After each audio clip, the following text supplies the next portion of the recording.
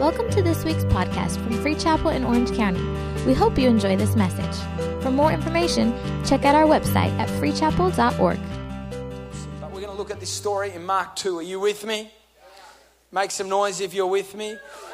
Mark 2 verse 1. Speaking of Jesus, and again he entered Capernaum after some days, and it was heard that he was in the house.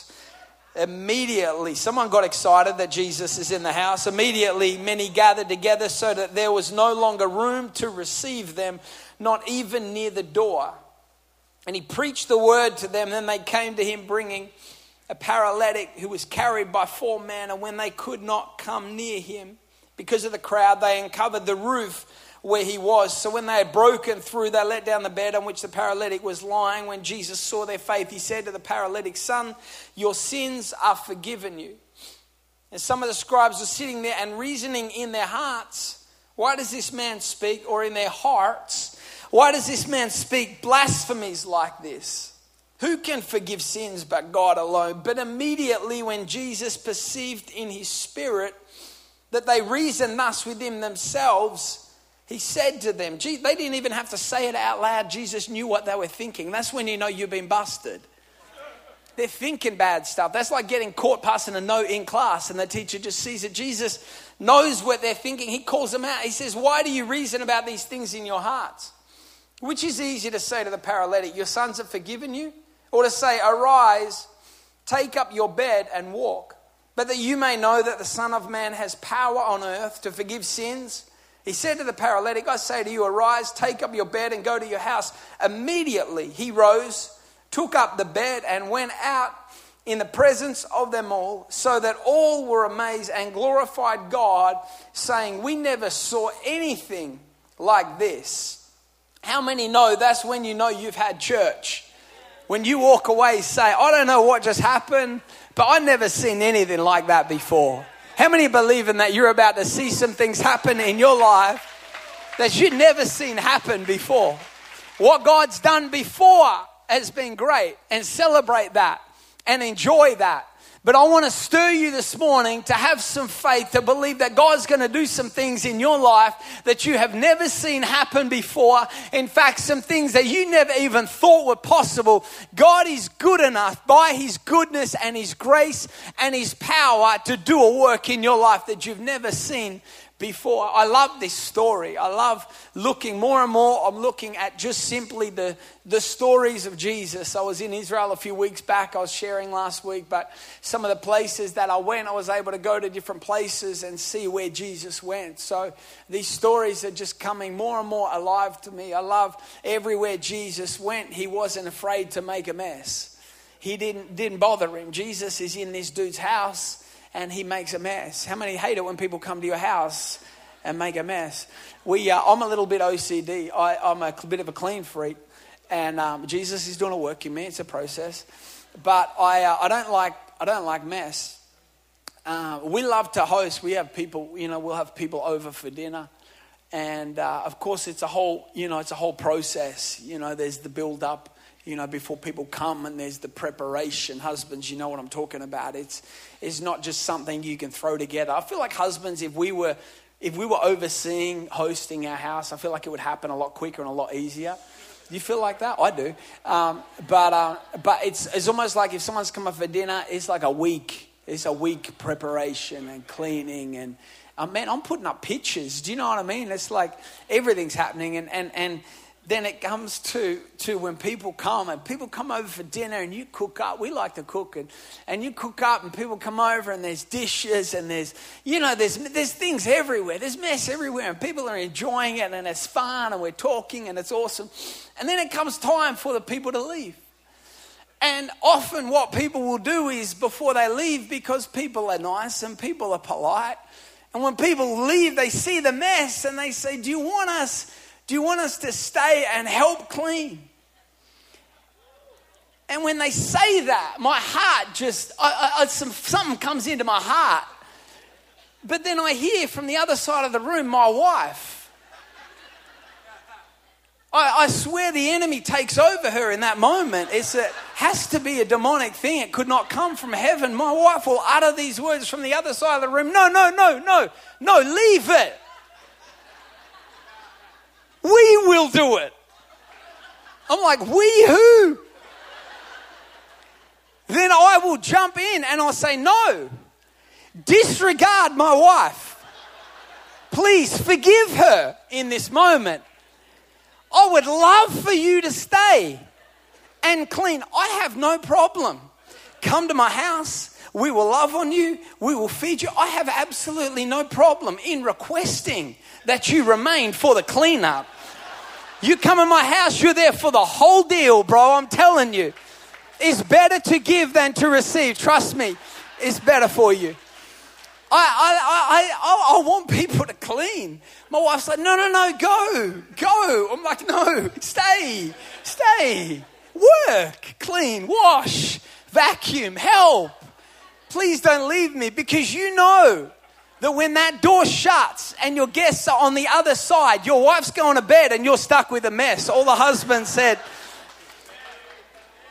But Jesus, he had no problem. Everywhere Jesus went, he created a mess. Jesus goes to preach. Is another story in Luke where Jesus gets up to preach in the synagogue and he starts to preach, and this demon-possessed man jumps up. He created a stir. He created a mess everywhere he went because he carried such power on him. He was more focused about changing people than he was about keeping things nice. He was more focused on people walking away free and people walking away with their breakthrough and people walking away with their healing. See, religion is happy for you to stay where you are as long as the form and everything stays nice. Religion doesn't want you to leave with breakthrough if breakthrough requires you to mess up the system and the process a little bit. But Jesus is so concerned about people. He doesn't care about what happens during the process of doing church. His priority is that you walk away with a breakthrough and that you walk away with a healing. Jesus doesn't care about leaving a mess. In this story, Jesus is preaching. He's in the middle of preaching and these dudes come. I love what happens because they come, and I want to give you some quick things that happen when Jesus is in the house. The first thing that happens is there is an expectation when Jesus is in the house. It says that people gathered. It says so many people gathered. It says that there was no room. Place was packed out. There was not even room near the door. People is overflowing.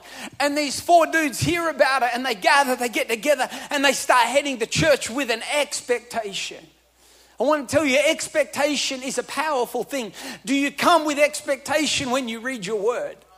When you come to pray, do you get up in the morning to pray and spend some time, and in your spirit there's a stirring? Say, man, God's about to do something in my heart. God's about to do something today. I want to tell you, expectation is a powerful thing. As I was preparing, I was looking at different things, and when you talk on a topic, sometimes you'll look, and sometimes I'll look at different quotes. Quotes, that'll sort of fit in with what I'm saying. So I was looking at quotes regarding expectation. Do you know what I found interesting? I could not find one positive quote regarding expectation. Do you want me to read some of what I found just to get you down this morning? Look at this. This is something that somebody said. I find my life is a lot easier the lower I keep my expectations. Awesome. That sounds like a positive person to hang out with. Look at what this idiot said. Look, he says, this guy says, he starts off by saying, look, I have a strategy. Do you want to hear his strategy for life? You sound like someone you want to spend some time with. I have a strategy. Why expect anything? If you don't expect anything, you don't get disappointed. Awesome. Well, that sounds like a positive, uplifting moron that you want to spend some time with, doesn't it? I don't know about you, but there's nothing worse than hanging out with people that have no expectation. Do you ever get in the car to go see a movie with someone? The first thing they do, they get in the car and they say, I bet this movie's going to be rubbish. You're like, well, what am I going with you for then? It's almost like they ruin it before you get there. And then once that gets in your head, you're just waiting for rubbish to come on the screen. You're just waiting for a silly movie that you got to sit through. But there's something powerful when you build an expectation, because you have to understand the reason why people get so disappointed in life is they're putting their expectation in the wrong things. They're putting their expectation in their situations or in people around them. But when you put your expectation in God, God will never let you down. Even if the situation might and people might, my faith and expectation is not in people. It's not in situations. It's in my God. He's the same yesterday, today, and forever. He's not going to change. He's good always. And if I trust in Him and put my expectation in Him, He delivers every time. You got to have some expectation. Wake up in the morning and just try this. It sounds silly, but just declare, you know what? Today's going to be a great day. You might feel like hell, but declare heaven. You might feel like craziness is going on around you. Try it. Say, you know what? God, I thank you. Today's going to be awesome. Things are going to work out for me today. And even if they don't, just keep declaring great things. Just keep believing for the best. What you do is you line up your expectation with the Word of God. The Word doesn't declare bad things over your life. In fact, it says it declares greater beyond. It says beyond what you could possibly ask, think of, or imagine. That's what God has waiting for you. Could it be that sometimes you miss the goodness of what God wants to do in your life because you're so busy expecting bad things to happen? We got to have that expectation. Those who never make the connection with God's goodness struggle consistently with the expectation of tragedy. You got to know that your God is good and expect great things. Another thing that happens when Jesus is in the house, I love what happens, is it says that He got up and it said that He preached the word. He preached the word of God. I love how simple and clear Jesus' sermons and messages were. He wasn't trying to dazzle people. He wasn't actually trying to draw a crowd. A crowd just gathered. He just kept preaching the word. There was an expectation, but there was also a proclamation of the word of God. We've got to proclaim the word of God over our life. You've got to proclaim, those of you that those miracles that you're down the front praying for, those miracles you're believing for. Do you have verses that you stand on for every miracle you're believing for? Or are these just hope-filled sort of dreams that you say, well, I wish this could happen one day? No, you need a verse that you can stand on. The Bible says that the word is the sword of the Spirit. You've got to have a verse, you've got to stand on that, and you've got to declare that over your life every single day. How many know that proclaiming the word of God over your life is powerful? Speak it out. Put it in front of you. Write it on your mirror. Write it on a piece of paper. Put it on your phone. Put it as a screensaver on your phone. Every time you go to pick up your phone, you've got to see the word of God. Put it in front of you. It's a powerful thing. There was a proclamation. The other thing that happened when Jesus was in the house was these four men. These four men gathered together. There was an expectation. There was proclamation. But there was also cooperation. This speaks to me of unity within the house of God. I believe that we need to have unity amongst the house of God. That's what I love about this church. I love how diverse we are. I love how different we all are.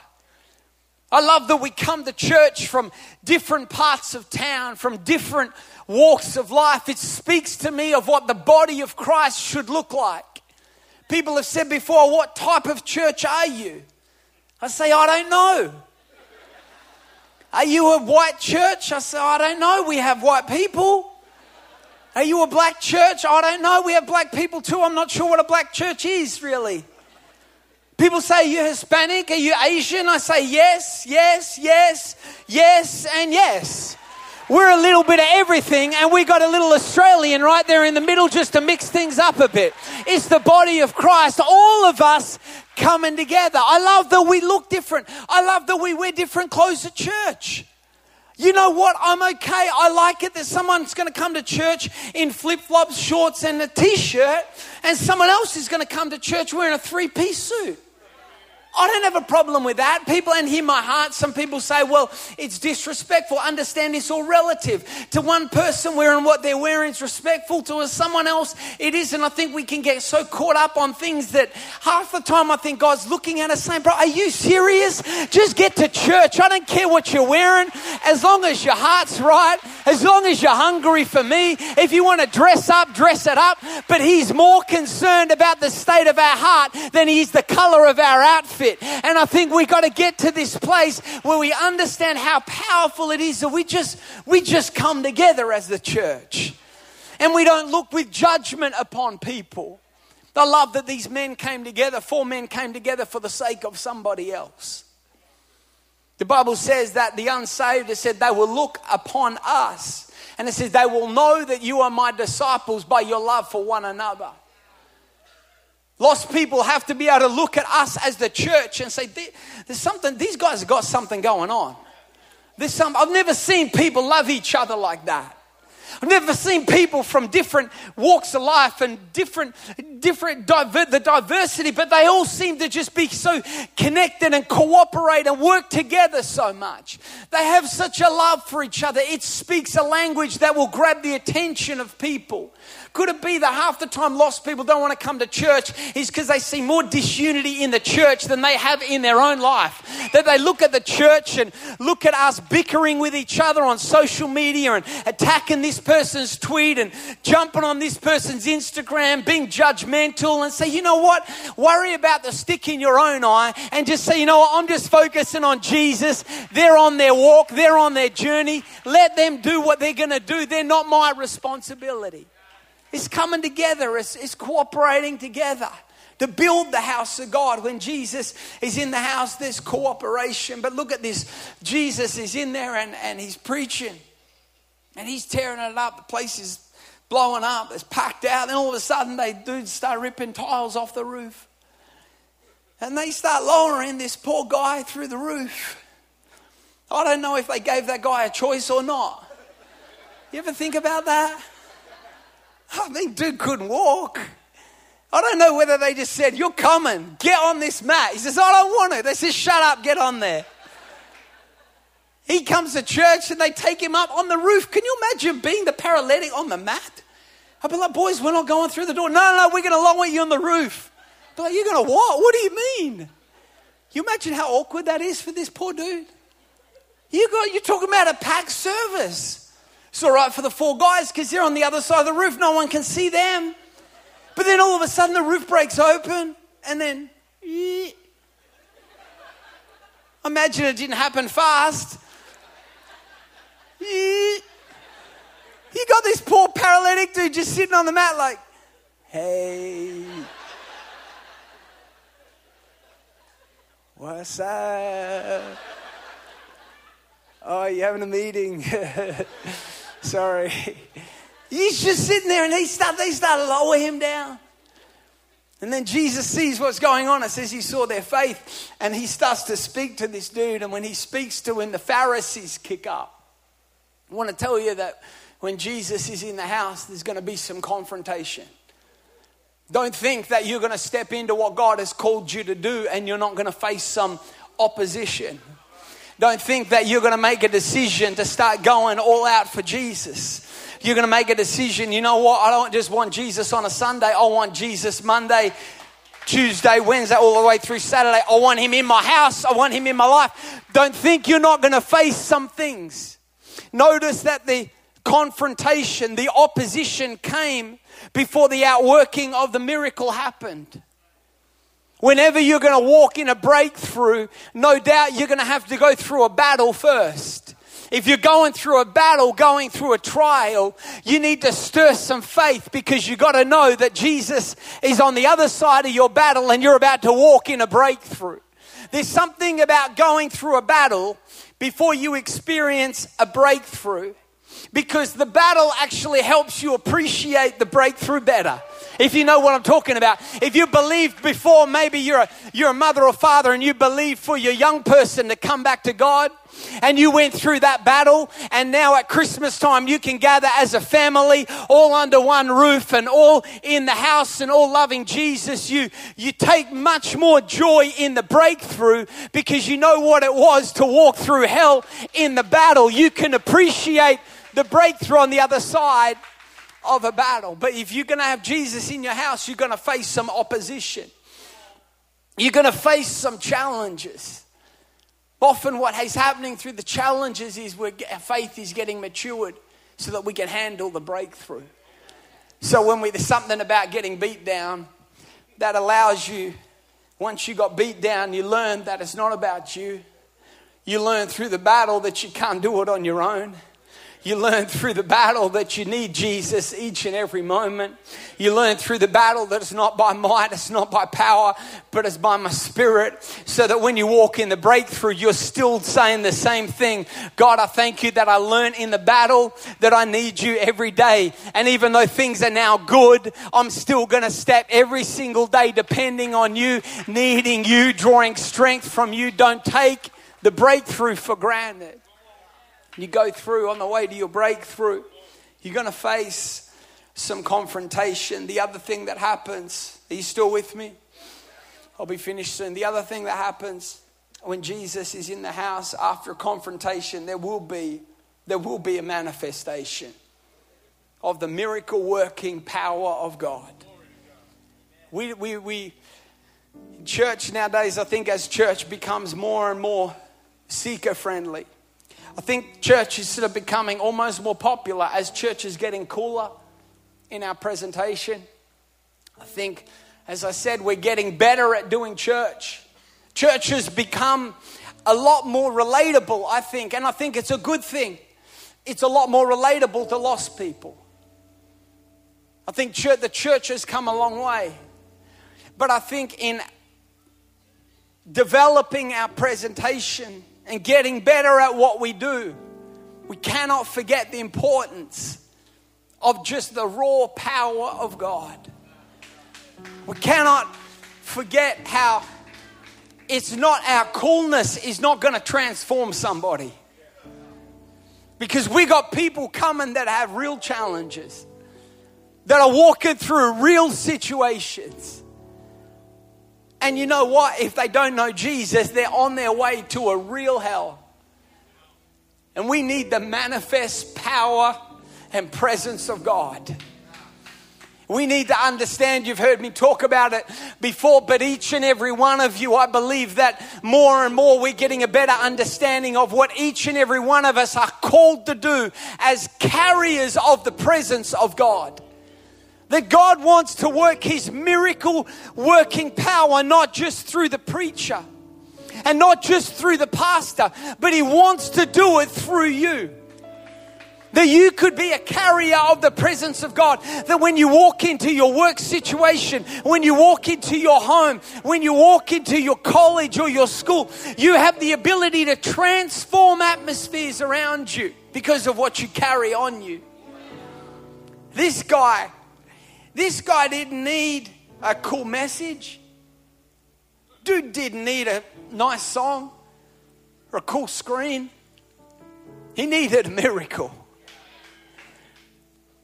He needed the miracle working power of God.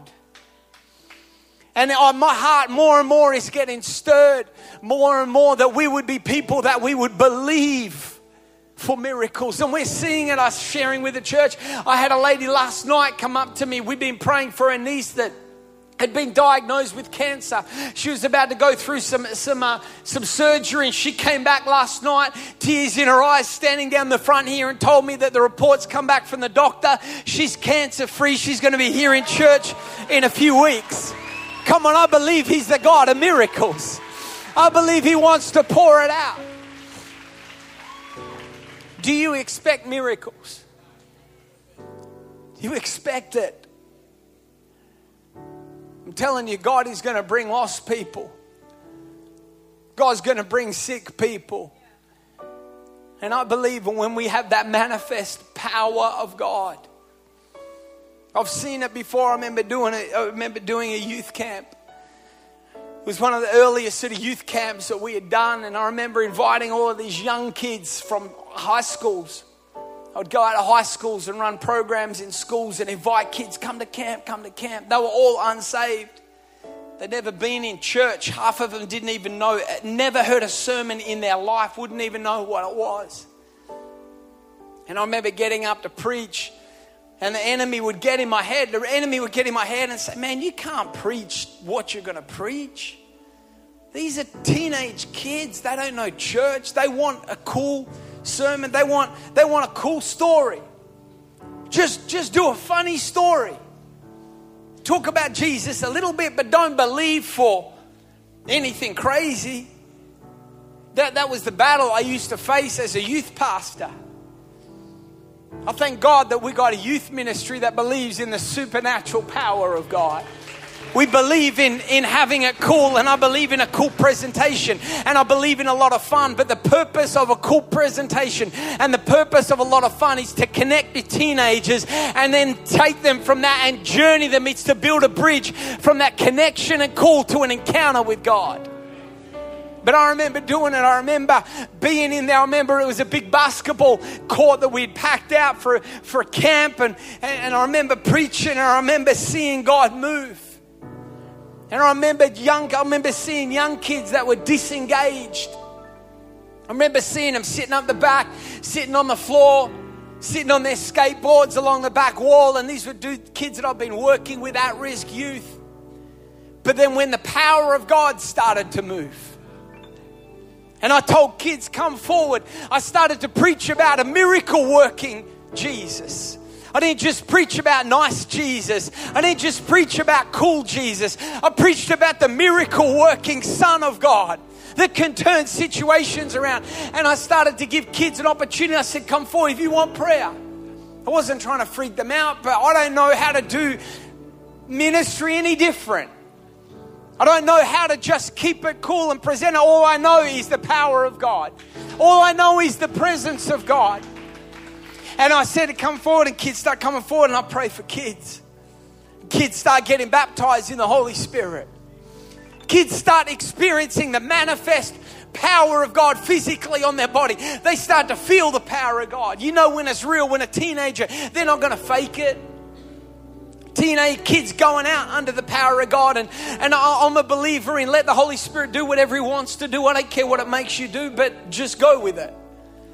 And kids started experiencing the power of God. And then I'll never forget, I remember looking across where all of these young kids have been sitting, these skater kids and stuff.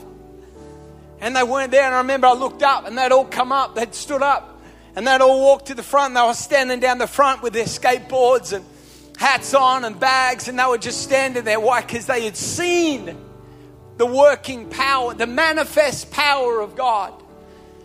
There's something about the power of God that will attract people. People want to see the manifest miracle working power of God. And I think we as churches can sometimes we deny them that because we're so busy trying to be cool and trying to connect. Let me tell you something. The Holy Spirit doesn't need your help. What He needs is just us to be made available and say, God, would you touch me and do something through me that's not natural but supernatural? And you will see a community transformed around you. But we need the power of God. And real quickly as I close, last two things that happened. There was a manifestation, then there was restoration. He's a God that can restore. If you've messed up, He can restore. If you've made mistakes, He can restore. That's the power of the blood of Jesus.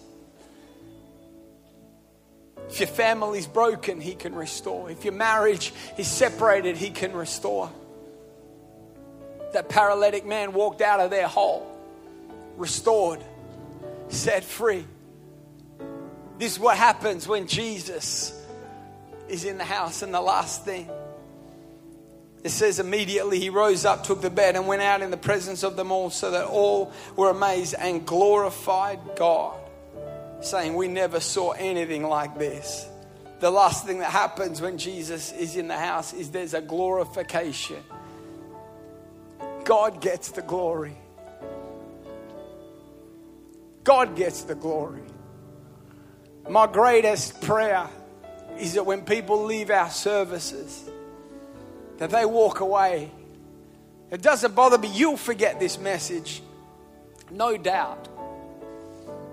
We'll forget. Well, half the sermons we hear, we forget. But the encounter with God, you never forget. You can think back. I can tell you services I've been in. and no doubt most of you can do the exact same thing. And I can say, I don't know what was preached. I don't know the songs they sang. But I know I met Jesus. I know I felt his power in my life. I know that God set me free. I know that he called me. I know that I got anointed. I know the power of God and the presence of God came upon me. That is my heart's cry, that when people leave our service, that they don't forget everything else. If you forget everything else but just remember Jesus, that Jesus would get the glory, that God's name would be lifted higher than any other name. It's the encounter with Jesus Christ. Come on, does anyone here want that encounter with Jesus Christ? Right across this room, let's stand to our feet. I'm going to close. Thank you for listening to this week's podcast. We hope you were blessed.